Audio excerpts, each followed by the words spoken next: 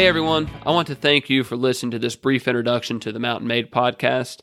My name is Chase Markham, and I am a woodworker from Huntington, West Virginia, and I'm starting this podcast because over the last several years, I've become increasingly interested in the number of great artists that are present here in our corner of Appalachia. So my goal for the podcast is to really shine a light on those folks. Throughout the episodes, my good friend Shannon Stowers and I are going to sit down with local and regional artists to have conversations about their work, their process, etc. As we listen to their stories and learn about those things, I hope we can all work to gain a better appreciation for their work and what they're producing here.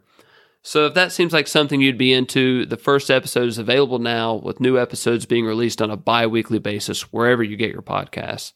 If you like the first episode, please subscribe so you don't miss out on these conversations that are so worthy of having.